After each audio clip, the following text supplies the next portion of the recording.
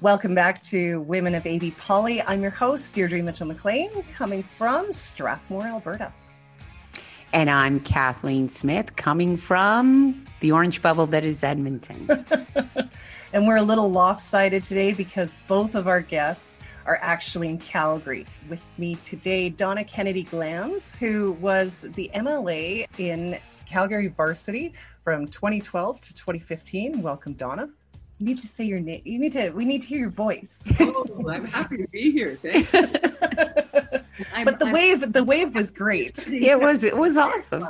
I love your hair, Kathleen. Thank you. I need to have hair like that. It's my pandemic due. Just Yes. let it go. Just let it go. And I have Brandy Payne, who was the MLA for Calgary Acadia from 2015 to 2019. Welcome, Brandy. Hi, thanks. It's great to be here. Awesome. And so we're going to get right into this because we actually have to stick to a timeline today. So we're going to start with some of the benefits and some of the barriers to running for office for women. And I actually had a conversation with Brandy the other day. I really want to start with this because of the way that the visual that's set up for me. Yeah. So underneath the legislature, there's a pedway, an underground piece. And on this part immediately below the legislature, they have what they call Members Way. And so along the walls are photos of all of the previous legislatures, starting from the very first Alberta legislature up till now, the 29th legislature, which was the one that ended in 2019 that I was part of. And when you walk down that hallway, one of the things you really notice is the photos are full of white men. It's almost entirely white men in each and every one of the legislatures. And there's a few legislatures where we see like higher number of women, and particularly as we get into like the 2000s. But the part that really always struck me was, in 2015, we had the highest number of women elected to the Alberta legislature in our history. And I remember every time walking by that, I would think, what's it going to look like when our picture comes up? When the 29th one is up and we see just that higher representation of women in the legislature. And it was just always such a stunning thing to see, and especially like some of the really early ones where there's like one lone woman all by herself. It was, really quite the thing to remind me of the importance of making sure that we've got, a diversity of people sitting at the table and sitting in the legislature. That's an amazing visual to start with. It is, because I think we see it across the country at every level of government. I know municipally right now, Edmonton has one woman councillor on our entire council, which is just, it's not only shocking, it's heartbreaking, because it really speaks to how women's voices are time and time again not at the table, not in the boardroom, not in the chambers, right? Where they need to be. Well, and that's where I found Donna's story quite interesting, because there's so many other opportunities for women to be involved and to have some influence on policy without actually being an elected official. Yeah, I agree with that. And I always, when a woman or man is talking about running for politics, I always have that conversation with them. There are lots of ways for you to influence, and you don't have to be elected to influence. But it's a bit of a double-edged sword, though. And I want to go back to Brandy's comment about, the numbers. I went to law school in 1984. At Western Law School in 1984, there were half the class was female. If you looked now at who was practicing law from that class, it would be a very small percentage of females that were active. They're doing other things, but I think the same challenge exists in politics. We can get the numbers and we can get women elected, but how does the public perceive them? And I think that gets to the bigger question of, when the public looks at, when my constituency elected me in Calgary Varsity, did they see me as a community organizer who kind of got into politics? I'm really tied to my community, and I'm sure Brandy is tied to hers.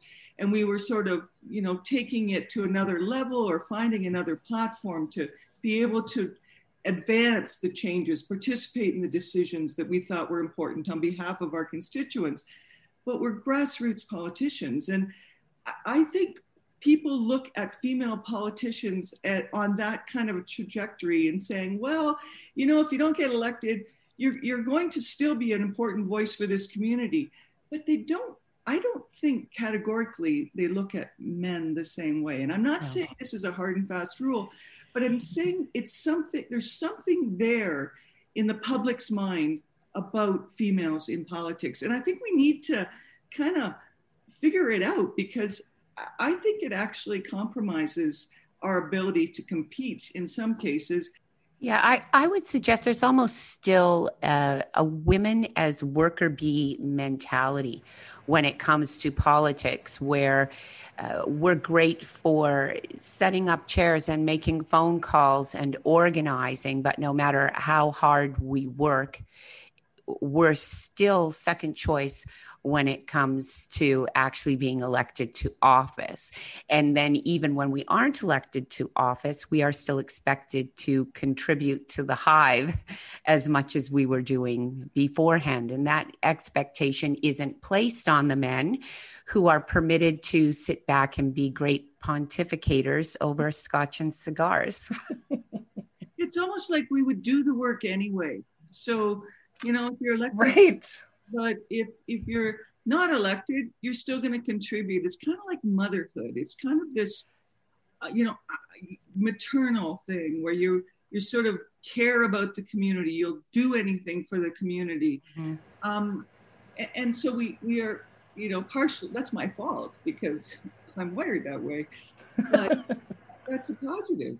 And I think sometimes it ends up being a bit of a negative. So I'm going to throw it out there. I know it's controversial, but I think we need to talk through some of this stuff, because it's a really hard gig going into politics. I mean, I did, Brandy's a lot younger than I am. I have very gray hair now, but when I went into politics, I had been a corporate lawyer. I'd been a vice president in a managing company. I've published, I've done all sorts of stuff, run an NGO in the country of Yemen. I thought, well, how much worse could it get than any of the things I've done in the past? Run for politics. When you run for politics and you decide not to run again, which is what I did, it's like you are branded with this, brand of being a former politician, and it actually constrains what you can do. I don't think it's terrible. I think it's manageable, but it does change what you can do. We're not America, we're Canada. It's not a brand that's, it's not desirable by everybody that you have been a politician. So it's relevant. What you do is really relevant, I think, in an elected role. I'm just going to let you take that right now, Brandy. Yeah, I was going to jump in and say, I think it's, these are really important points and really good points, because I think a piece of it too, I also was one and done for terms. I was elected in 2015, served my term through the end of 2019. But I had no interest in signing up for a second term. And part of it was that, my family was here in Calgary, and I spent most of my time in Edmonton, and that wears on you, especially you have young family. Yeah. So my daughter Cassidy was actually born while I was a cabinet minister, which, by the way, I got some nasty comments at my office about the fact that I chose to have a child while I was in a political role, which is funny because I think I took a week maternity leave. By which I mean I was checking my email while nursing my 2-day-old child at home once I got home from the hospital. But it's interesting to me though, because I think there's this perception of women that we have to be this perfect mother no matter what we do, and I think that that's part of what keeps women out of some of these high performing, high power roles. Like Donna was mentioning about graduates from law school, that the number of male and female graduates tend to be on par. In fact, probably more women, because that's certainly the case in STEM fields. But then by the time we get to senior leadership roles, or, you know, I'm in my early 40s. When we get to this point in our career, there's a lot less women around those leadership tables, a lot less women in those managerial positions. And it's not because the men are any better at the job. In fact, you know, when we look at the research around what makes a great leader, a lot of the characteristics that women have actually make for better, stronger leadership that leads stronger, more powerful, more innovative, more creative companies. And, you know, ultimately in the work I'm doing now as a mental health consultant, where I work with companies to, you know, build the resilience of their team and help identify strong leadership traits and build those up. You know, we talk about that a lot. The things that we identify as like feminine characteristics and that servant leadership thing is actually what helps be successful in this world. And yet it's so undervalued in our world. And in a lot of ways, women are really seen within the frame of our role as mothers and caregivers. You know, and like, I think back to, you know, being at community events in the evening or weekends, and, you know, being at the like MLA receptions and stuff like that, like just, you know, stuff in the evening and weekend. People would always ask how my kids were, where my kids were. And it's like, well, they're with their dad in Calgary. I'm here working. And my male counterparts that had kids the same age and even younger than mine were never asked that. No one ever asked Graham Sucha who was watching his kids. No one ever asked Derek Fildebrandt who was watching his daughter. Like, you know, and yet here we were, parents of children the same ages, and somehow my being absent from the home was a big deal. Whereas for them, it was like, of course the wife's watching them. Who else would it be? You know, and I think it speaks to a broader cultural challenge that we have, that women are expected to be this certain type of mother and then show up in their community in a certain way. And I think it really comes back to that ethic of care and that giving freely of care and support. And, you know, to Donna's point, that there's this expectation that, well, if she doesn't win, or if she's not an MLA, or if she's not in, you know, a leadership role, she's still going to look out for our community. She's still going to look out for our organization. So we don't need to support that. We don't need to celebrate that. We don't need to promote and pay for that. I think there's also, it becomes a double whammy too, that it's not only an added pressure women have to deal with and face when they are elected, it's also a way to silence women. And it's not just in politics, really. I mean, politics is where it's in the spotlight. It's definitely amplified, but we see it in every field women enter into. Princess Diana had to deal with it. Well, maybe she wouldn't be dead if she was back in England with her kids like a good mother is supposed to be. The narrative surrounding that went on for months. So I think it's used not only to attack us, but also to keep us out of politics and just keep us working at a grassroots level. Well, and I think too, it's Dr. Mana Soleil out of the University of Edmonton, or University of Alberta. Highly recommended follow on the Twitter. Yes. She is an absolute delight, incredibly smart, wonderful follow on Twitter. Mm-hmm. And she was posting about something that she was reading yesterday. And she said that the way that young girls, and then of course, as they turn into women, were kind of told how, you know, to make a successful marriage and to have a successful family. And it's about their sacrifice. And when I read that, the first thing that I went to was the opening scene of He's Just Not That Into You, where it's the little girl's in the playground, the boy comes in and, you know, stomps on her sandcastle. And she's like, why did you do that? He's like, well, because you're poopy and your dog poop or something. And so she runs crying to her mother, and her mother's like, you know why he did that? Because he likes you, right? You know, this is something that we are actually told growing up. And I know I got it from my grandmother, like, well, if you want to have kids, then, you know, you're going to need to learn how to cook. You're going to want to cook for your family and stuff. And I said, no, I'll just marry a chef, which I did. Turns out that marrying a man who cooks is good life strategy. I followed that one. It's brilliant. It is. It would have been better if he cooked more at home. But if you want to have a career, well, then maybe you should hold off having children. Or if you want to do this, it's always kind of set up as a sacrifice. Well, it's always women running for office. You should wait until your children are older, but no one says that to men. It also tends to require women to take on what are traditionally described as masculine attributes. I see that changing somewhat now, but for most of my lifetime, a woman going into a professional field or into politics was told that if she wants to be successful, she must be one of the boys. There's no crying at the office. Well, why isn't there crying at the office?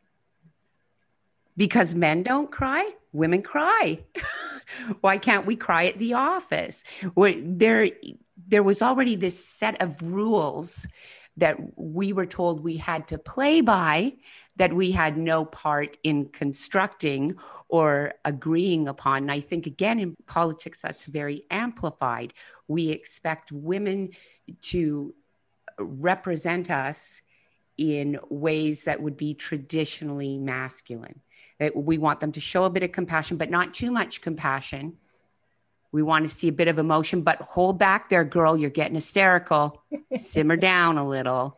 And I think that too keeps women back, because we become afraid that our emotions, our compassion, our caring are actually detriments to the job. I hear you. And that's been a really big challenge, but I agree with Brandy. And I think I think with ESG and companies, environment, social, and governance, we're starting to see that companies that succeed are ones where there's a diversity of perspective. I sit on boards and I chair governance committees, and we're talking about recruiting a board team. And you could recruit everybody that looked like you and thought like you, and it would make life really easy for a nanosecond, and it wouldn't be very creative. And I think boards and companies and even politics are starting to get to a place where they understand that. That's a huge value add. In a corporate setting, it's a huge value add in non-for-profit. Why wouldn't it be the same in politics? The other thing I wanted to mention in response to Brandy's comment about what you do when you have children, and how do you kind of counter those expectations that you're going to go all maternal on them as soon as you're pregnant. Oh my God, how awful is that? Right. I have now children who are late 20s, early 30s. My husband and I have 3 sons, which I think is a great amusement to me. God clearly has a sense of humor. Like the 3 sons. And a place in I have the same, and I agree. Yes. It's lovely, but I'm loving the daughter-in-law part. I'm really, really loving it. But when I got pregnant with our first son, a long time ago, I worked for TransCanada Pipelines. It was a really big, tough company, real macho place. And I had to go in and tell the president of this is not a story, TransCanada Pipelines, that I was pregnant and that I would like to continue to work. Now, can you imagine? I was like, are you kidding me? When my boss said that. And he went, no, like, Donna, they'll assume you're going to leave. And I don't get that sense from you, because I'm really ambitious. And here I go into this office of this, like really tough guy, and say like, I'm pregnant, but I want to keep working. And we both laughed, and it broke the ice. That's a hell. My husband didn't have to do any of those things. No. But he assumed that he was going to be there. But I did travel. And Brandy, to your point, traveling to Edmonton is as difficult as traveling to Yemen. I worked in 35 countries when I was working in the first 25 years of my career. I was gone, like I would go and I would come back. My husband and I had a rule, simple rule. One of us was home at 5 o'clock every night and was home for the evening. It didn't matter. If he traveled, I was home. If I traveled, he was home. and that was an unbreakable rule, and it worked for us. Everybody has to work out their own plan or strategy, but I don't think things have changed that much. I mean, if somebody gets pregnant now, like, there are assumptions made, and people are doing you a favor.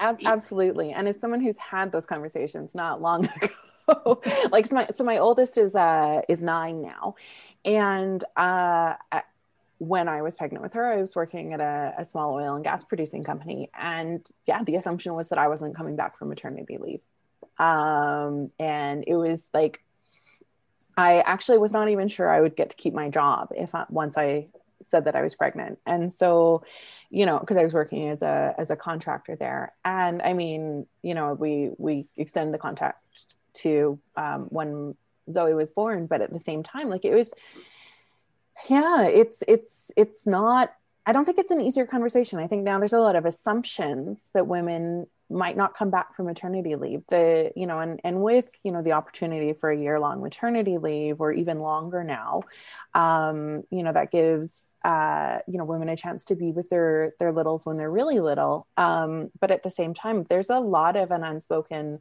well, I don't know if she's coming back, especially when you start getting into second and third kiddos, and I think that part of the challenge too is that so many families that I talk to, and like so many of my friends, the way that families do the calculus on daycare is that it comes out of mom's paycheck.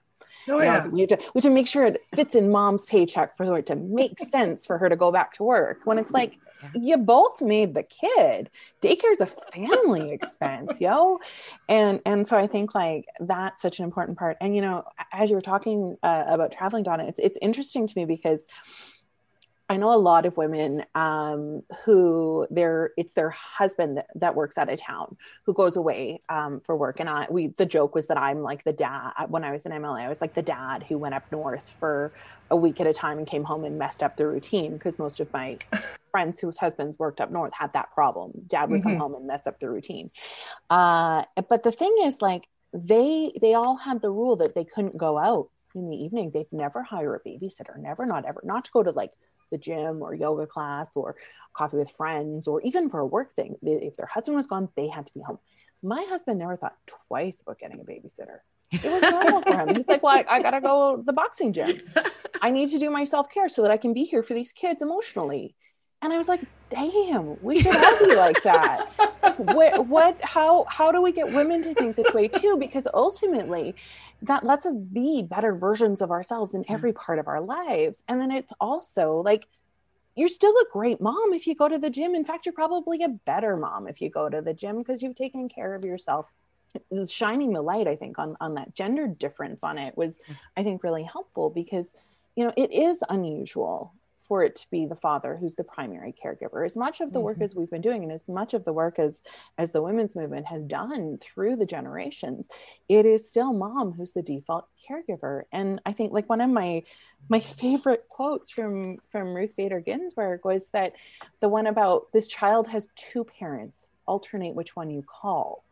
Yeah. It was just so profound. And I remember our school, like when we registered Zoe for school, the school being like, wait, the dad's the primary contact? Are you sure? And it's like, yeah, mom's in Edmonton 4 out of 5 school days. Like, I wasn't the one you called when there was an emergency. It was Scott. He was the one who comes in. My husband is a successful lawyer and a partner in his firm, and he is the main contact on all of our daughter's school work, all of her school registration, everything. And I'm a stay-at-home mom. I call myself a trophy wife, but I'm a stay-at-home mom. We did it that way because I handle her ongoing chronic illness. I handle her medical care, her orthodontist stuff, and all that fun stuff. And he handles the schoolwork. There's a problem with a teacher, he's the one who sorts through it, because it can't just be me taking care of everything and him not knowing anything either. And to get back to Brandy's point where, women are less inclined to put in the self-care, because they're focused on their children. It's not only our children, we're focused on our partners too. We will time and time again worry about, okay, he's stressed. What can I do to alleviate his stress? He needs me here to keep these kids out of his hair because he can't take it tonight. He's got too much on his mind. But does that happen for us? Do we allow it to happen for us, or do we tell our partners, I need you to do this for me too? This is emotional labor we should both be doing for when we need it. So I think women take on so much, not just with our children, but with our husbands, that we just keep getting bumped further down the list, right? Actually, I'm really fortunate. My husband really took on parenting as a 50-50 proposition. And when people talk about, you're so lucky you had these opportunities, I point to that. He took it on, loves it. We're now first-time grandparents of a baby girl. Yay. I'm so jealous. Congratulations. I'm so jealous. It's just the most lovely thing in the world to have a grandchild. She has leukemia, though, so that's a very, very difficult thing. She's an infant with leukemia, so everybody's on board, everybody's helping with this. It's tough, but my husband stepped up. He coached. He took his turn in the classroom. He was a parent volunteer. Because I wasn't here. Like, if you go to Nigeria, you don't go for 3 days, you go for 10. So it was part of, but he was comfortable with it. And, it took a lot of kind of push back. And Brandy, you talk about that, how you coach your friends to think differently. It took some pushing back, with his guy friends to say, oh, you're like daddy tonight. And he go, well, yeah, actually I'm daddy every night, but I like doing this. This doesn't affect my sense of who I am. In fact, I really, really enjoy being with these kids, and I really like being their father. That meant everything for me. So that's a big, big part of the strategy here. And if you don't have kids, I think there are lots of other challenges and issues, but that negotiating of how you co-parent, that's a big one. Throughout the pandemic, especially when our kids were home from school and daycare, my husband and I split the day. So we each had half a day of focus work time and half a day of frantic parenting and working time. And then a little bit of like evening and sometimes weekend work, because, pandemic parenting is a thing. But, I was unique amongst my friends for that and amongst most people I talked to. And when I would tell people about our arrangement where we kind of divvied up the work day so that we each got chunks of focus work, the response was, you're so lucky. You're so lucky. I'm like, how is this luck? This should be normal. Not lucky. We both made these kids. They're both of our responsibility. And we both have careers that are also our responsibilities. What you're describing, though, is intentional. And I think that's important. I came off a farm. So, everybody worked. Everybody worked, but it was clear, like my dad's and brother's name was on the barn. It wasn't mine. I came from a really patriarchal community. So I think, neither one of us came from a place where our moms were like the visible leaders. They were the invisible leaders. I don't know. I think it's about really being intentional with your partner and sort of saying, you want me to, I'm going to run for politics. I'm going to need you to be there for these things. Like, we're going to have to change how we do what we do and the expectations. I think we're going to have to change it systemically too, though. Yeah. Brandy, I recall there was you, and I think Stephanie McLean also had a baby. Yeah, and Kathleen Ganley. Right. And I remember the first three women in Alberta politics to have babies while they were seated, all within like a year and a half of each other. And it was something wonderful to celebrate. I remember Stephanie bringing her baby into question period at one point, and the immediate attacks on her and the attacks on her for campaigning while pregnant. And it really made me think about how we have to change the entire system if we want to have true equality. Yes, women should be able to bring a newborn baby into question period or into the office or wherever they work. And why don't we have daycare as part of workplaces?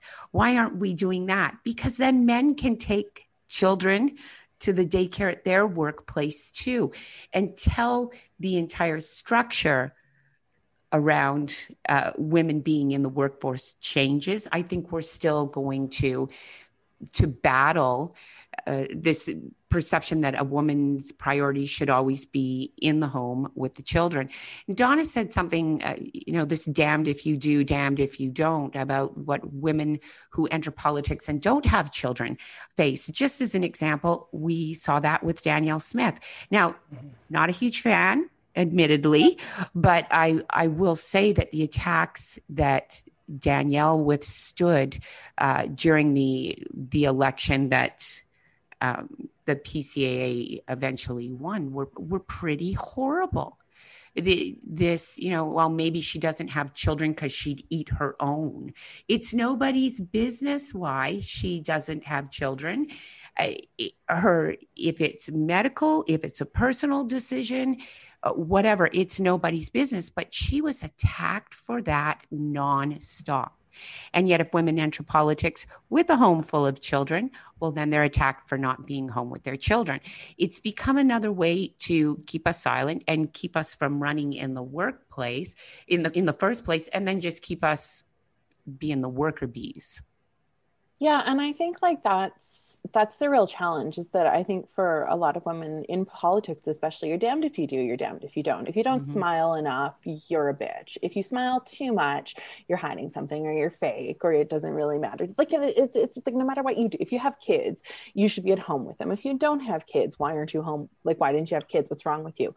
And ultimately, women are treated almost like an abstraction, like not as actual individuals that are agents of their own life and agents of choice, who can make decisions about what's best for them and their families that maybe don't fit with a traditional, quote unquote, view of how things should be, but also that I think there's also a bit of a diminishment of the ideas that women have, or the roles that women should have within government. And, oh, she can't take on that portfolio, it requires too much this, that, or the other thing. Or of course she's responsible for children's services. That's an appropriate spot for a woman, and things like that, and I think that that's really problematic when we forget that women are capable of so much, right? Like, and that the decision to have a family, to have kids or not have kids, is irrelevant to whether or not you'd be good at politics and be able to be a good leader. The decision to run when your kids are younger or when your kids are older is not like that doesn't define whether or not you'd be a good person. Because I think, it's important to have people who represent our values, who look like us, and who are at a variety of ages and stages of their lives around that table. And I think when I think back to my experience in the legislature and in government, looking around that room in the chamber, what was really cool about it was that there was that variety of ages. We had people who paused their university degrees because they became MLAs. We had folks who came out of retirement to become MLAs, and we had everyone in between. And I think that brought a value and a sense of, a better sense of representation to the table and into that chamber, to have folks from those different stages of their lives. Because, what matters to us in our 20s, our 30s, our 40s, our 50s, our 60s, our 70s and beyond, it's different. And the perspectives that we bring are different, and none is better or worse.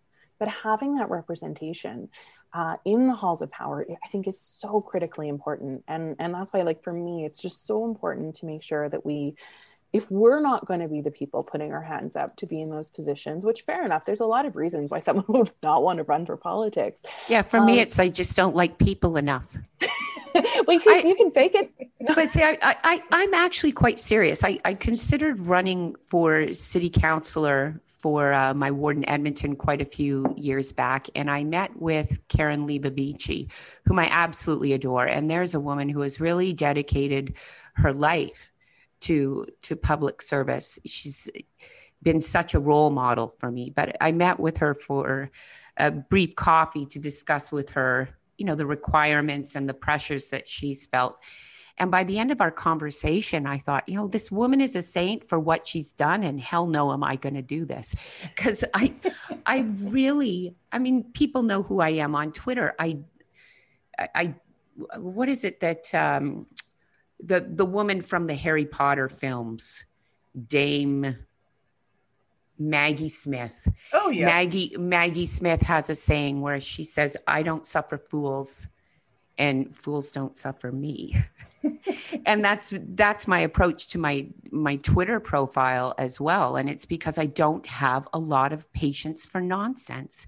And I think your capacity for entertaining nonsense as an elected official must be massive, because it's constant nonsense all the time. And I don't think I could withstand that. But maybe it would be better. It's hard to call you Kathleen. I want to call you Kiki. That's okay. Most people do. So I'm good with it. Maybe it would be better if politicians didn't do that. Maybe it would be better if politicians said, I get it. You have your voice. You get to say what you want. You can believe what you want. But really what you're proposing is a view that's held by like 0.0005% of Albertans. So while it's relevant to you, it's not really important for the decision-making process. I think we could do with a little more of that, because I think politicians have, this kind of like, yes. That's just insanity. There is no yes in politics. Politics is all about getting the right information, prioritizing decisions, and making decisions and implementing them. I wish people would do that. That would make me happier. And I don't suffer fools lightly either. It's been a criticism directed at me as a female. If I was a guy wired like I am, I probably would be admired for it. But I'm assertive. Yeah, well, assertive bordering on aggressive. And I go, you know what? If you don't, I will listen to anybody, and I will really listen. But if what you're saying is self-interested or not relevant to the decision, or only representative of a minute group of people, then I've listened, and that's the end of it. And I'm okay with that. But it's like, oh, you shouldn't be like that, Donna. I've been scolded about that a long time in my career. I actually think it's a good trait to have, to be able to say, now this is nonsense. And I've heard it, but we're not going forward with this. The fact that we have entertained so much nonsense over the past decade in the form of political nonsense, science denialism, just nonsense, is why we're in such a mess now. Because we have too many politicians, and too much of the media for that matter, playing servant of two masters. And you cannot do that in this very problematic and trying era that we find ourselves in. We have to be able to say, this is fact, this is non-fact, this is the proper, best approach, this is the one that's going to get us nowhere. And there aren't enough politicians who are willing to do that, because they are so beholden to donors, to their base, and too often to their own ideology, that they will not entertain facts over pandering. Well, part of the challenge is that it's baked into the way that women are socialized, Yes. and it's because we have fewer resources. We earn less money, there's different barriers placed in front of women. And so likability has been a strategy for gaining resources. And that is a systemic problem. That's a cultural problem. And it's something that, you know, is really important for me personally and within my family and within my community to build against that and to work against that. And I mean, it's, you know, we've spent a lot of time talking about how this impacts women. And I would argue it's even more of a greater impact for women of color and other people of color, because they have even fewer resources, and that intersectionality and that compounding of marginalized identities, who you are, right? It means that you have to be a certain way to get anywhere. You know, if we, you know, brought on a Black woman or a Black man and asked them about that, they would, in their honest moments, tell us how they have to play it like ability to get ahead. And it's the same thing for women in leadership positions, whether it's politics or corporate. We have to act a certain way in order to get anywhere. If we look at, like, you know, I can't help but like look at, you know, Deirdre's Hillary Clinton election sign. There is a fine example of a woman who was called unlikable all the time because she didn't pander to likability, because she didn't always have a smile plastered on her face or a little giggle or like a, oh yeah, that's a great idea. We'll take that under advisement. And yet, without a doubt, the most qualified human being who had ever run for that 100%, job. Ever. 100%. And yet considered unlikable. And so I think, like, I 100% agree. There's a lot of work to be done, and deconditioning ourselves from the likability imperative is really important. And recognizing that we don't have to be liked to be successful, but also recognizing the ways in which the world we live in and the culture we live in constrains us and puts that pressure on us is also important. Because I don't think it's fair to women to say, look, you just have to not worry about being liked. It'll be fine. Like, that's not how this works. I wish it was. Oh God, I wish it was. I want my daughters to grow up in the world where that is true. But at this point, I'm hoping for my grandkids. You know what? We talk about boys and the male sex, but really this is a challenge for women with women. Oh, absolutely it is. Politician, when I was elected and I made decisions about leaving cabinet and leaving, you know, sitting independent, I got the most criticism from females. And that really hurt. Like, some of these people are people who I would have said were friends, and they were aghast that I would have done that. And, you know, I couldn't tell them at the time that I had left because of this terrible, you know, set of facts. I couldn't talk about it for quite a few years, but I was kind of like, do you think that, you know, like, I wouldn't just leave. You know that, right? Like, I'm not like that. So you know me, and yet now you're kind of like, you know, it was really strange. I think women are really hard on other women. Oh, and the difference yeah, between what you experienced and what I believe it was Len experienced, where Len was the hero. Yeah. Len was the warrior for what was right. And then you did it, and you were a traitor. You were betraying the premier. You were betraying the party. It was mind-boggling to watch, because the man can do it and be the great savior leading us out of darkness. But if the woman does it, she's betrayed everyone. Right. It was stunning. It was surreal. It was an exaggerated experience, obviously, and I had my reasons for doing it, which were different than Len's, but it was uncanny to me that women's response to me was different than men's response to that decision. Men were kind of, well, something really must have been up for you to do that. And they trusted me. And some women were like, oh, you just didn't like Allison. I'm going like, does that even matter? Like, it's kind of irrelevant. Like, that's exactly what I was kind of thinking, though, Donna, is because it was under Alison Redford, because she was our first female premier. There was an expectation that I guess any woman should have done more to support her in that role. Mm-hmm. And I'm wondering if that had something to do with it. Whereas if it was when Prentice was in, you know, if that's the time that you had chosen, maybe people wouldn't have maybe specifically women wouldn't have taken so much issue with it. We saw it with Jody Wilson-Raybould. And actually it was when Jody came out with her facts that I finally went and had conversations with people to make sure that it was legally appropriate for me to say why I had sat independent, which was I was in cabinet, I was on Treasury board, and we were told by Allison's chief of staff, told to support a transfer of $3 billion out of the Heritage Savings Trust Fund in 2014, for 3 weeks before the budget.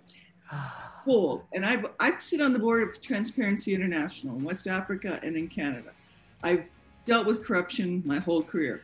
And I'm looking at the chief of staff telling us, you will approve the transfer of $3 billion out of the Heritage Fund to a fund that the Premier can direct. Those were his words. And we voted on it, and I voted against it. And I'm sitting there going, holy shit, this is unbelievable. How did I get in this space? I was in cabinet, so I had cabinet confidentiality. I was on Treasury board confidentiality. Couldn't say a damn word. Sat there for 3 weeks, said, I support this budget, but boys and girls, I do not support taking $3 billion out of a heritage fund without the approval of Albertans. And I will not support that. Like, do you understand this? And they said, oh, it'll be okay. I said, no, it's not going to be okay. You can't do that. So they knew what I was going to do, and I did it. I sat independent because I wasn't going to go to another party, and I didn't know what to do. I wasn't in caucus, I was in cabinet. So I sat independent, and Allison resigned 2 days later. Why do you think she resigned? I could never say anything. Yeah. I could never say anything. And then when I went back to the party, Prentice put me in the back corner, and I said to Jim, like, you understand why I went over at the other corner. Why are you leaving me in this corner? Do you support the fact that somebody's asked for $3 billion to be moved out of the Heritage Fund? Like, what's your message here? Oh, it'll take some time. I said, Jim, it's pretty clear to me. Either you support that or you don't. Yeah. And then he decided to run a year early. And I just looked at him and I said, I liked him a lot. But I said, I can't comfortably run. I think you're running way too early. I don't think you've got support. And my worst nightmare is me getting elected in varsity, which I could have possibly, and then sitting with an NDP government. I mean, no offense, Brandy, but I'm not NDP. So like, I'm a progressive conservative. It would have been really hard. And I said, this is wrong. And I decided not to run. That was not my intention to do one term. I would have happily done 2 terms. But it was, I couldn't say any of those things. And just like Wilson-Raybould, it was kind of like oh, she's this, she's that. Or you need to be liked. And I think for women, that's a big issue. I mean, I would be nice to be liked, but there are lots of people who don't like me, and I'm okay with that. Not because I'm arrogant, because I'm not arrogant, but because there are lots of people who probably don't like the decisions I've made, don't like how I analyze decisions, don't like how I present, and they're entitled to that. But I couldn't run a political career. Good Lord, look what I did in my political career. It was pretty crashing. It was a pretty tough political trajectory. It's certainly not what I envisioned, but I didn't make those choices to be liked. And I think for women, it's really hard not to be liked. And we got to stop that shit.